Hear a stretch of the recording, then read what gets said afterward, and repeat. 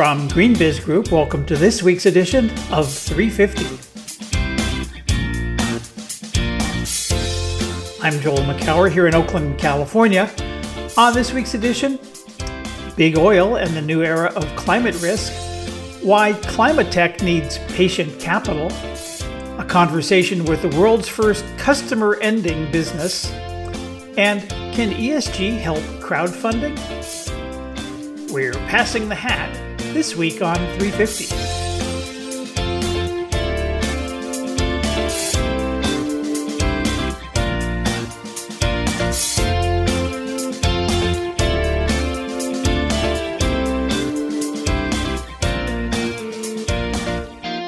It's June 4th, 2021. Welcome to another episode of GreenBiz 350.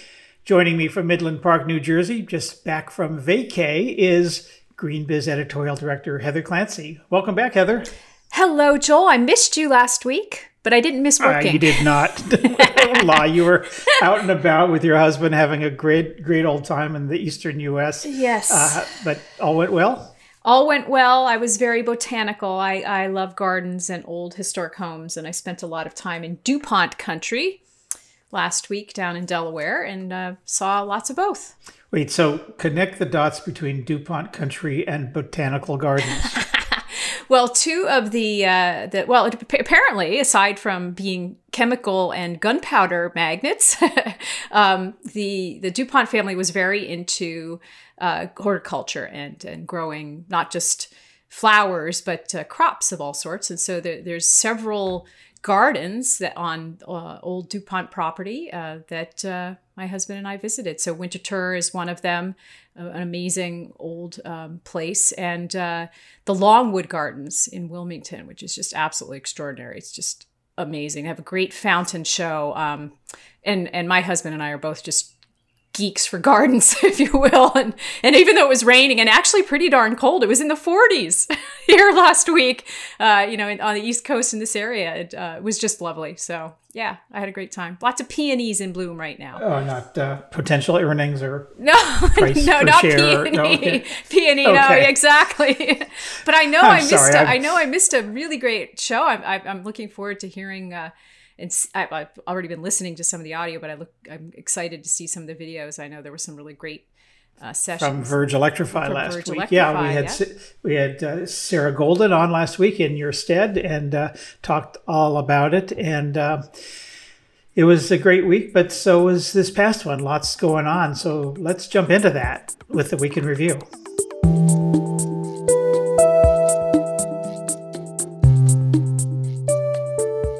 I'd love to start with one of your pieces, actually your piece, your essay from Tuesday this week, since it was a holiday, Joel, on the Shell legal decision out of the Netherlands last week that basically says, put up or shut up to the Shell board and management. I'd love to tell me a little bit more about the decision. I've been reading a little bit about it, but I know I missed a lot of big oil news last week. What's behind this one?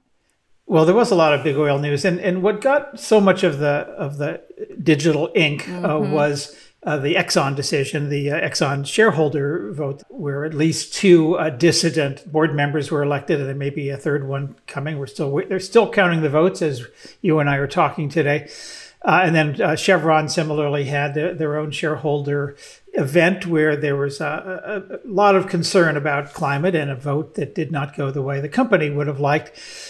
But the big story for me was the court decision in the Netherlands around Shell. So there's a 3-judge panel in the Netherlands ordered Shell to reduce its greenhouse gas emissions by 45% compared to 2019 levels by the end of the decade. Wow. So that's pretty ambitious. More so, they were going, I think, for 2013 or 2016 levels at a much smaller percentage reduction. It moves the company much further faster. And what's significant about this is for the first time in history, a court has ordered a private company to curb its planet warming pollution, which is to say that the fate of companies' climate ambitions may now be much more in the hands of judges and juries than the activists and shareholders even. So this was a big deal. And yes, it affected Shell in the Netherlands, although it affects their global Scope 3 emissions, which I think most listeners know are not just the emissions 1 and 2 that they themselves create in the process of delivering their products and services, but the emissions created by their customers in using their products. So this was a big deal because it doesn't just affect oil companies potentially, as more and more shareholders and activists and concerned citizens take companies to court over climate change. This could start to affect a lot of different industries, particularly the so-called hard-to-abate industries, airlines, steel, cement, chemical, and some others.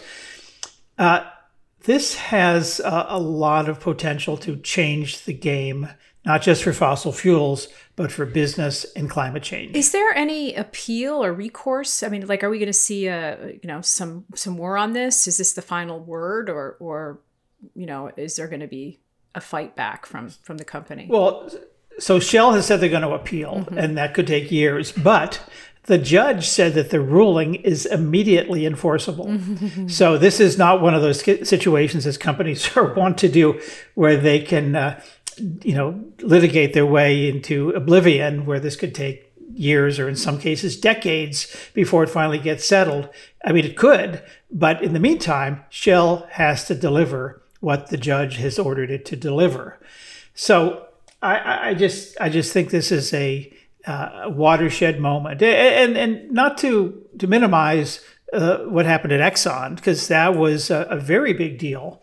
Tom Friedman had a great piece this week in the New York Times about the mean greens that environmentalists need to be less nice and more mean when they start to deal with some of these issues. And you know what? I always try to get up most days on the nice side of the bed, although a couple days I'll roll over on the mean side. But I think he's absolutely right that desperate times call for desperate measures, and playing the nice guys is no longer an option. And so suing people, suing companies, taking them to court. Oh, and by the way, this wasn't the only landmark climate decision in a court last week. An Australian court ruled that the government must ensure that children aren't adversely affected by any decisions to approve coal projects. It found that the environment minister needed to avoid actions that would cause further harm to younger people, or presumably the unborn. So, this is another a whole piece of the legislative puzzle, because there's been these intergenerational lawsuits going on for a number of years, including here in the United States, claiming that climate change is stealing the future of young people and the unborn. So it's unclear whether these cases will then energize those rulings, or exactly what the impact will be. But I believe there will be some impacts. Not to completely belabor this one, but I'm just wondering whether this will cause companies to think about changing their headquarters sites or going to places that are more fossil friendly, if you will. I mean, I hope that's not the case, but do you think that that's also a concern? Like, what could Shell just bail on the Netherlands and leave the country and change where it's based? I mean, I suppose. I mean, Shell is actually dual headquartered in London, and The Hague.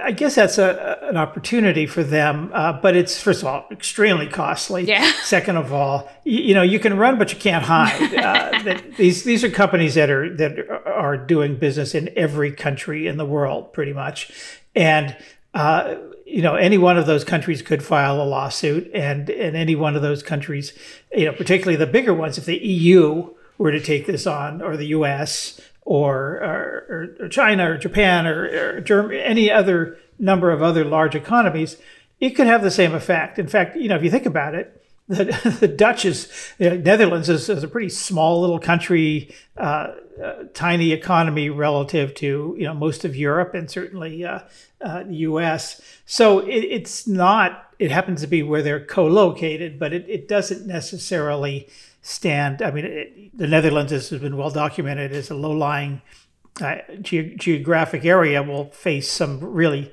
severe impacts of rising sea levels. And so they have standing clearly. But any country could do this. Yeah.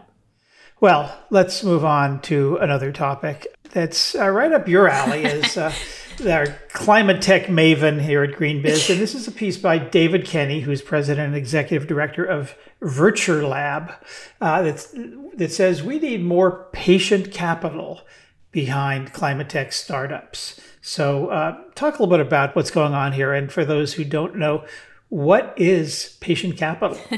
Well, so I will beg to differ with you on one thing. I'm not the climate tech maven. There are many of us, and rightly so, because this is such an important topic. And climate tech is just sort of the technological movement of the time right now. And it's got so many broad implications that all of us here are becoming climate tech experts, including you, Mr. Joel.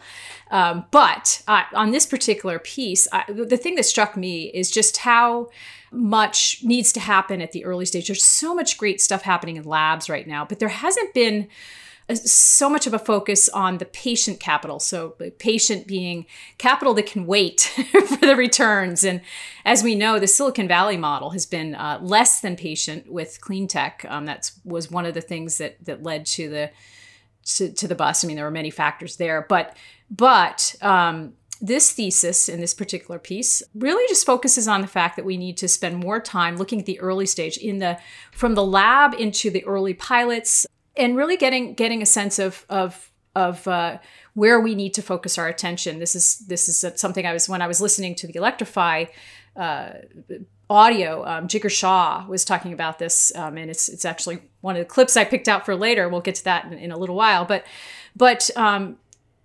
it's just really the fact that companies like Breakthrough Energy, which is the Bill Gates and many other billionaires back ventures, but the incubators, things like the Engine at MIT and others, they're looking at returns from 12 to 18 years, right? So they're not expecting things to pay off within 2 or 3 years or even 5 years, and we need to have more patience. I mean, that's really, I think, something that anyone, not just the venture capital world, but also the big corporations that have all these funding arms, they need to realize that they're going to have to sit on this for a while. Well, I would hope that the venture capital community learned a few lessons from the first round 1.0 of clean tech and climate tech back in early 2000s, because they were hot off the .com era, which itself wasn't necessarily a screaming success, although it did get the internet going. But they were looking for 1, 2, 3, 5-year returns on very large capital intensive projects, and it didn't happen, and so they lost lots and lots and lots of money. I was part of one of the venture funds that was going to make me very, very rich, and of course I had to keep my day job, but that's thank God the way it goes. Yeah. I guess it all worked out. But I think that's one of the lessons here, and it's the tendency is still to go back to the VC model, which is buy it, flip it, and take the money and run. But I think realizing that the stakes are higher, but also the needs. These are not software plays. These are significant investments that take time to build facilities, build markets, build cash flow. And so I think it's be really interesting to see how these things play out. And it's the whole idea of patient capital is just way overdue. Yeah. Yeah. And actually just to one more point on this, and I think it's going to be just a lot of different ranges of times, right? Because there is actually software involved here. Ton of tools coming out in the enterprise software realm for carbon accounting and for risk assessment and some really great enterprise software tools that could be on the earlier side of the range. But yeah, a lot of these things are very capital intensive. So wonderful, wonderful area. And we are all experts, or we will be hopefully soon. So, yeah. Well, let's move over to a third story that Lauren Phipps, our director and senior analyst in circular economy, and chair of this month's Circularity 21 conference, did an interview with a guy called Joe McLeod, who is an end-of-life expert. And no, he's not in the funeral business or hospice care or anything of the sort. He is a designer, a product designer, who looks at what happens to his products at the end of life and starts designing back from there. He's written a book called ENDS, E-N-D-S, about the history of consumerism through the lens of death. It's an uplifting saga, I'm sure. But I think what's really interesting here. It's another one of these things that is so logical, makes so much sense. Why aren't more companies thinking about what happens to their stuff, and the end of life and the next life and the next life after that, which is of course one aspect of what circular economy is all about. The fact that there's a designer thinking about this stuff from the get-go is really interesting. And and I have to say, a lot of this is far, far from rocket science. When he talks about one of the examples that he loves, it's basically a bottle bill. He talks about Sweden. They have it's basically a bottle bill, what we would call here in the States, where you pay a small deposit, where you buy a bottle, and that's the customer relationship you have, and then there's an agreement between the customer and the consumer and the provider that mechanism is a way that keeps them connected. That's something that's available in, a dozen or 15 states in the United States. Been lots and lots of efforts to make it national, because where those bills exist, the recycling rates are higher, but they've been fought by the big beverage companies. It's a whole nother story. But anyway, what did you take away from this interview? Well, so yeah. There are two big things for me. One is this sort of the design principle in the first place, because there's two parts to this, right? There's the product itself and how it's designed, and is it easy to take apart, and can you get at the materials that are valuable in a way that lets them go to the places they need to get, and the metal goes here and the plastic goes here and that so forth. So that sort of thing. The other part is the take back experience and how that's designed and how that feels to the consumer. And, I was thinking about this as I was preparing for the podcast, and there's a company called Nimble that does a lot of cell phone accessories. So mobile phone accessories. They do wireless chargers and all sorts of other things, and they make them out of PS materials that have been recycled from elsewhere. They're all reused materials.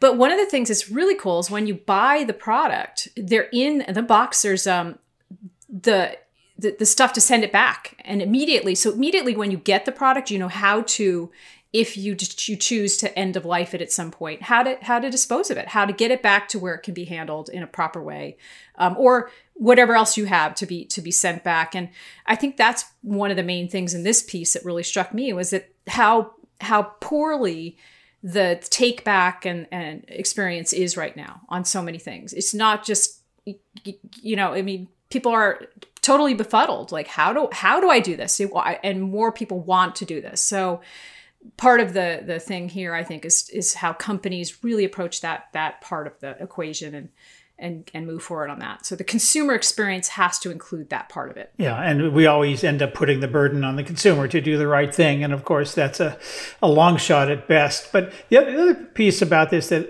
is interesting, and this is, again, coming from a designer, is the importance of storytelling, whether it's in the product itself or through videos or games or books or other ways, that this is the way we can share and this vision of circular products and materials, and that and what we should all be doing as we use products and use them up, or find that they no longer are needed or wanted or useful. And I think that's another piece of this, is that we always go for the build a better mousetrap, and better mousetraps are great, but if you don't understand how that mousetrap works or why it's better or what to do with it at the end, I'm trying to come up with a cheese line here, but it's going to be too cheesy. Oh, anyway, it's all for naught.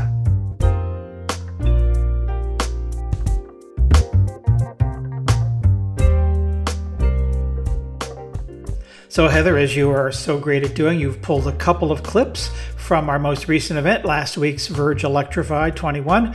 What do you got for us? Yeah, so I'm catching up, and one of the first things I did do was go to the Jigar Shah interview that we did with Katie Fehrenbacher did. Jigar Shah, as I hope you all know, left the private sector and went over now to head up the loan program office for the Department of Energy. And so we're going to feature two clips back to back. His take on the most exciting investment areas that could be affected by the loan program, and then how that pertains to and relates to the environmental justice focus that the Biden administration has right now. And so here's Jigar Shah. What I'm excited about is areas where we have movement, right? And so where we have at least $2 billion of applications that have an interest is in the areas we talked about, right? Transmission, offshore wind, green hydrogen, but then also in carbon sequestration and storage, biofuels. We're starting to get a lot of interest in virtual power plants. And so this is about financing appliances for energy justice communities and energy justice families, and then really, putting those appliances together into demand flexibility under FERC Order 2222. We're starting to get a lot of interest in the traditional advanced technology vehicle manufacturing program areas. So whether it's new electric vehicle manufacturers or there's 5 or so battery manufacturing folks who've come in, and then all the critical minerals that feed that, right? So folks who are mining for lithium or nickel or cobalt or things like that in the US. And then recycling, right? So that's just another version of critical minerals for us. And then we've got the Tribal Energy Program. So we have $2 billion for the Tribal Energy Program, and we've been able to kickstart that program as well, which has been fantastic. The Loan Programs Office, as you can imagine, hasn't really been very responsive to justice communities, not because it's intentional, but more because we were focused on $1 billion projects or $12 billion projects with the Vogtle nuclear plant. And so I think what we've done is really take a hard look at what our capabilities are. And this virtual power plant is where we found the most interest from the marketplace. And so whether it's residential solar developers who want to go down to 550 FICO score or lower, or whether it's municipalities who've said, hey, we are tired of people charging 30% interest to many of our low moderate income consumers who want to buy appliances, and we'd like a better option. Or electric utility companies who've been testing lots of different approaches like pays or some of the other sort of like on-bill financing mechanisms, and they really want to expand it greatly. We've been looking at how to support all of those things, and with an eye towards demand dexterity, right? I mean, because that's really what's being compensated under FERC Order 2222. And really, I think what it leads to is the only idea that anyone's come up with nationwide that actually reduces electricity rates. I mean, that's the real promise, right? Is not only are you getting essential appliances affordably into the hands of the people who need them, but you're also actually able to get higher utilization rates out of the existing transmission distribution infrastructure. That's what the LA 100 studies show that LWP paid for with NREL. And, and so if we can get affordable appliances into the hands of those who need it and enable an entire demand dexterity movement that reduces electricity rates for everybody, it feels like a win-win all the way around. The other main stage session that I went to right away was one on cities and how cities are playing a role in the electrification movement. And a terrific conversation with Libby Schaff, the mayor of Oakland, in your town, your hometown, Joel, and Deborah Smith, the CEO and general manager of Seattle City Light. Here, both of them address how to inspire consumers and businesses and convince them to embrace electrification. It's not all about beating them over the heads. It's about inspiring and teaching them how to embrace these benefits. And so here is Libby Schaff and Deborah Smith. We started by trying to incentivize the switch over from gas to electric before we made it mandatory. And it's true, people were freaked out a little bit at first when we said, please pass on the gas. And especially chefs, restaurants, like our tourism industry. And what I have loved is engaging some celebrity chefs, some YouTube influencers to do cooking demonstrations. And there's like an awesome one from a super popular restaurant called Reams. And you can see the chef have a little bit of trepidation, like, is this really going to char my pepper the way that an open flame would? And then you can see she's pleasantly surprised. It actually chars it just fine. Her ability to control the temperature in real time. And the real test was when she put her pocket bread on her griddle, and it puffed up perfectly with the perfect golden crispness. And then she looked down and her little son was there. And she said, and wow, this is so much safer for my child that there's not an open flame in the kitchen. I know a lot of cities are looking to lend induction cooktops so people can start trying this out, get used to the magic of induction cooking. So this is just one fun way that we are really getting people excited and bringing them along. The other thing I cannot stress enough, because this came as a big surprise to me, and we need to spread this word. Having gas cooking in your home is bad for your family's health. The increased risk of asthma infections and hospitalizations is huge. And so this is really a way to say, I love you to your family, to keep everyone safe, by not only saving the planet, but reducing the pollutive gases from the gas cooking in actual homes. So win-win. Yeah, unfortunately, in Washington State, we don't have the ability to provide incentives for fuel switching. It's a constitutional thing and it gets in our way. We can do so now, thankfully, for transportation electrification. But on the business side and on the building side, we really are in a place of having conversations, again, partnering, collaborating, and reaching out to say, how can we help and how can we make this transition work for you? We are hopeful that over the next couple of years, we may in fact gain that authority out of Olympia. But for right now, we're relying on other means. We don't have shareholders. We are a municipal utility, so we really do take all of our signals from our customers. We work with them to understand what they want. The city listens to them in the same way. So it's fairly transparent from the city level to the utility, which is super helpful and I think really benefits our customer owners. We've been working a lot with the public sector partners. Seattle is a commuter city, but it is a public transportation city. So we are really focused and see big opportunities with respect to the ferry system, metro.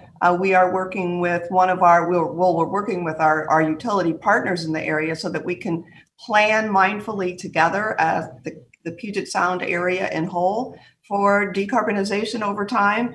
And we're working and building key partnerships with folks that will in turn help us sell the benefit of what we're doing. So for instance, the University of Washington, which is our largest customer, and they have a very, very strong environmental ethic. And even we are going to be home for one of the NHL's newest teams, the Kraken here in Seattle. And so we've had the opportunity to work closely with the folks building that arena, climate change arena. And so every time someone walks into that facility to watch a game, to participate in a concert or another community event, they will be reinforced the value of a carbon-free future for our community and for our families and for our kids and grandkids. We also meet really regularly with the business community, especially the commercial real estate group.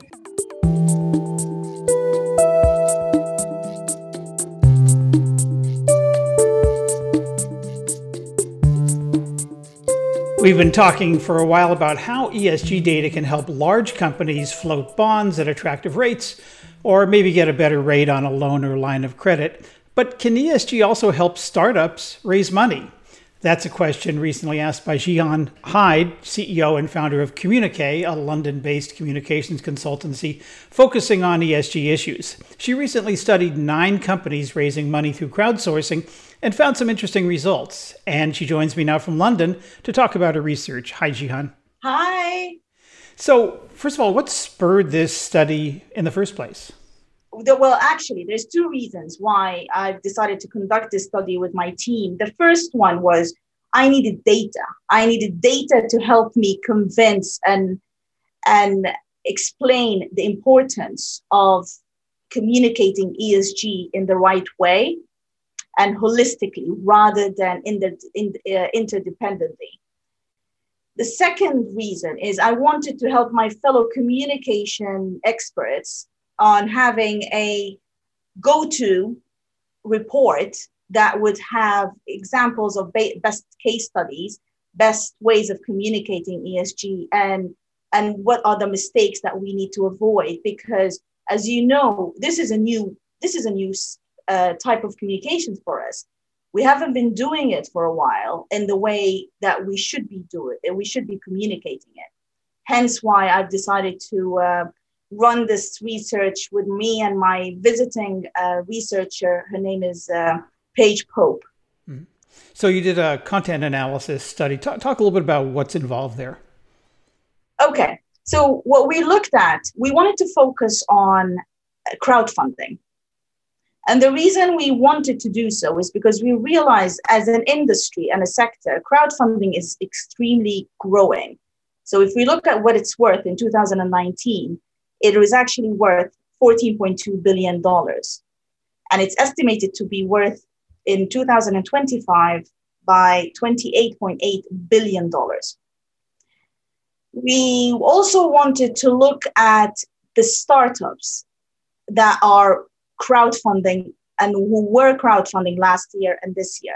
We wanted to understand the ones who did succeed. Why did they succeed? What did they do right? And the ones who didn't, why did they not do so? And what were the mistakes that they have done? So we looked at their tone of voice, that we've looked at their messaging. We looked at the imagery used when they were pitching. We also looked at their sentiment and the type of channels that they've used to communicate ESG when they were pitching their campaigns. We found that the most successful ones were 9, and we were very fortunate that these 9 represented various sectors. We had some from education, we had ones from lifestyle, renewable energy, farming, agriculture. So they were from various sectors. And what was really prevalent is that the reason they succeeded is because they really focused on 4 themes. These themes included sustainability, ethics, innovation, and disruption. And before I forget, we focused on 3 crowdfunding platforms. They are Seedrs, Crowdcube, and Start Engine. The reason we did so is because these 3 engines or 3 platforms were the most transparent ones. They're the ones that allowed us to really dig deep in the type of pitches and the type of documentations that was submitted. They were also the ones who are really putting sustainability at the forefront, and specifically ESG at the forefront. For example, Seedrs have said that 96% of the companies who put ESG at the forefront of their campaigns all exceeded their funding rounds. And to us, that was really interesting. I was interested in some of the companies that you picked. I mean, a lot of our listeners know TerraCycle, for example. They based in New Jersey. They work with brands and communities to recycle previously unrecyclable materials, things like juice boxes and cigarette butts. But Career Masterclass, that's an e-learning platform around helping through practical guidance from successful industry leaders. How would they use sustainability or ESG in raising money? So I'm glad you've asked this question, because Career Masterclass, what they really focused on is their social and their governance part of the ESG.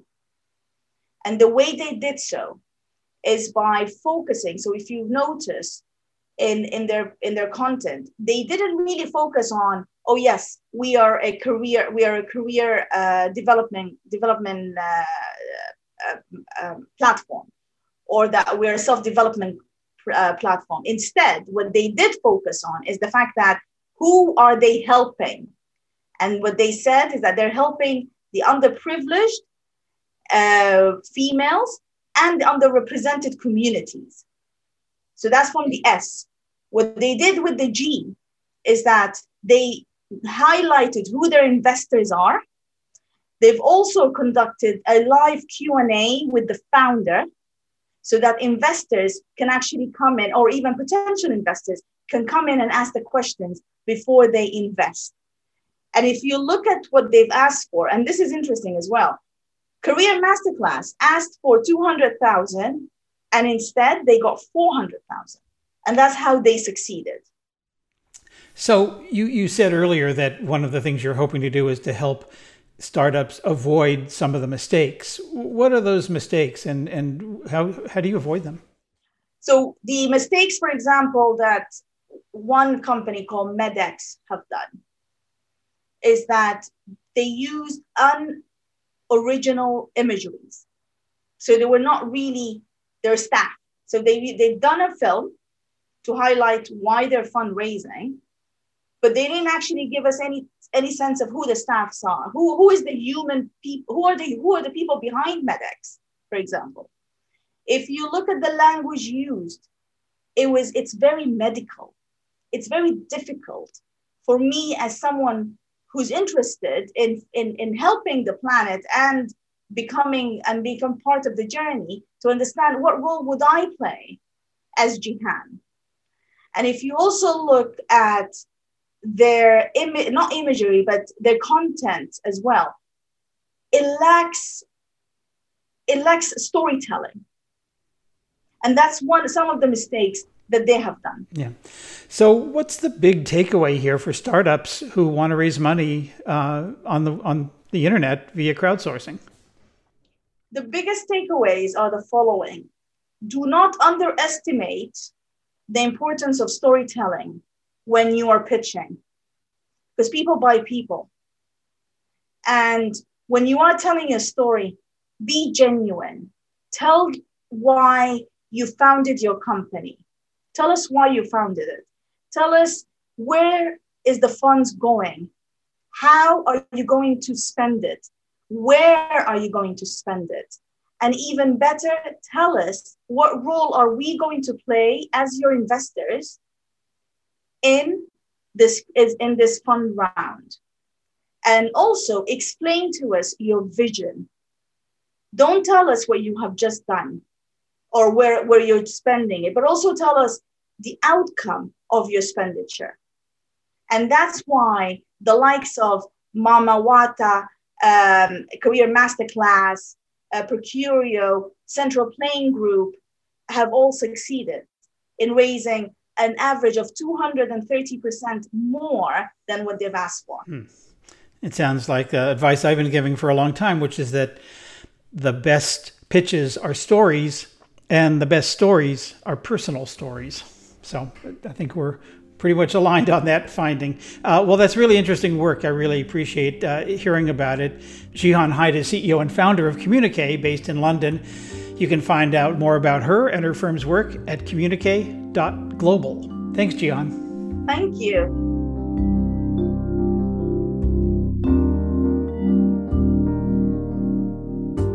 To close out the episode, I invite you to hear from 3 more individuals from the 6th annual GreenBiz 30 Under 30 list, highlighting a rising young cohort of intrepid startup founders, tenacious corporate innovators, and determined public servants. You can meet all of these inspiring young professionals by reading the report at greenbiz.com, but this week, listen up for perspectives from Jamario Jackson, Senior Community Planner of the mobility advocacy organization Transform, Marta Myslikika, Sustainability Manager with Lithuanian energy company Ignitis Group, and Shripriya Navalpakam, Sustainability Manager for North America with Unilever. Enjoy! Hello, my name is Jamario Jackson. I'm a Senior Community Planner at Transform. I work on partnerships and projects in East Oakland. For me, there's a strong relationship between environmental justice and urban planning. It's first off recognizing the racial history between both urban planning and environmental justice. Sometimes I often see environmental justice as like a sort of like a movement within something larger, like urban planning, for example. Environmental justice is very interdisciplinary and it intersects with a number of different issues. And too often, and also historically, environmental justice is seen as protecting open land and spaces and animals. And only more recently has it focused on the protections of people, right? Our air quality is important. Our water quality is important, but it's not just important because we don't want to pollute the oceans and our built environment, but we don't want to pollute our bodies.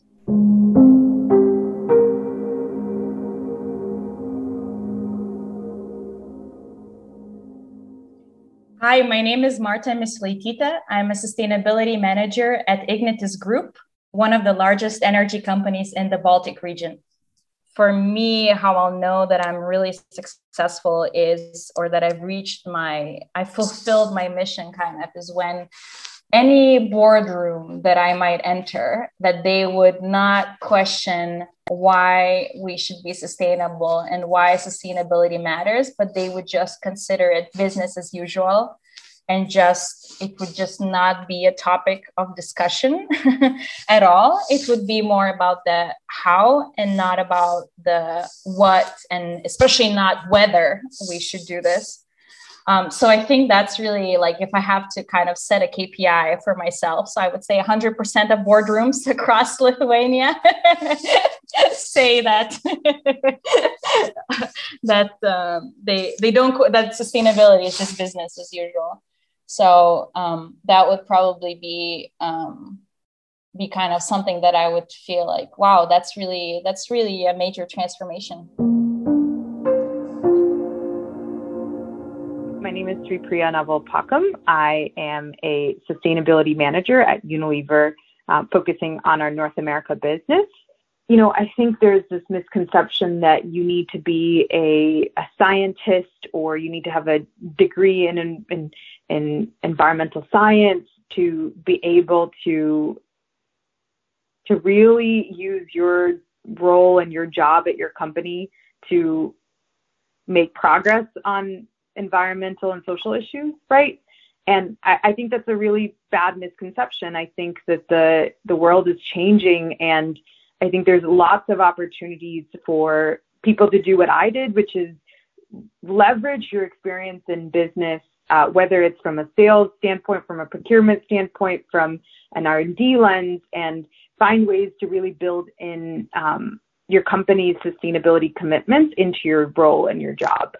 You don't have to do what I did, which is literally transfer to the sustainability team, but I think there's a really great opportunity for people to really integrate their company's commitments into their day jobs and find really unique ways to do that, to really help drive value for their business, drive growth, and also contribute to those external commitments. That's what I'd really like to, I guess, see change over the next few years in the industry. More like who is working on this stuff and who's really helped driving it. I think we need more people and more collective action to really be able to get where we need to go as a society.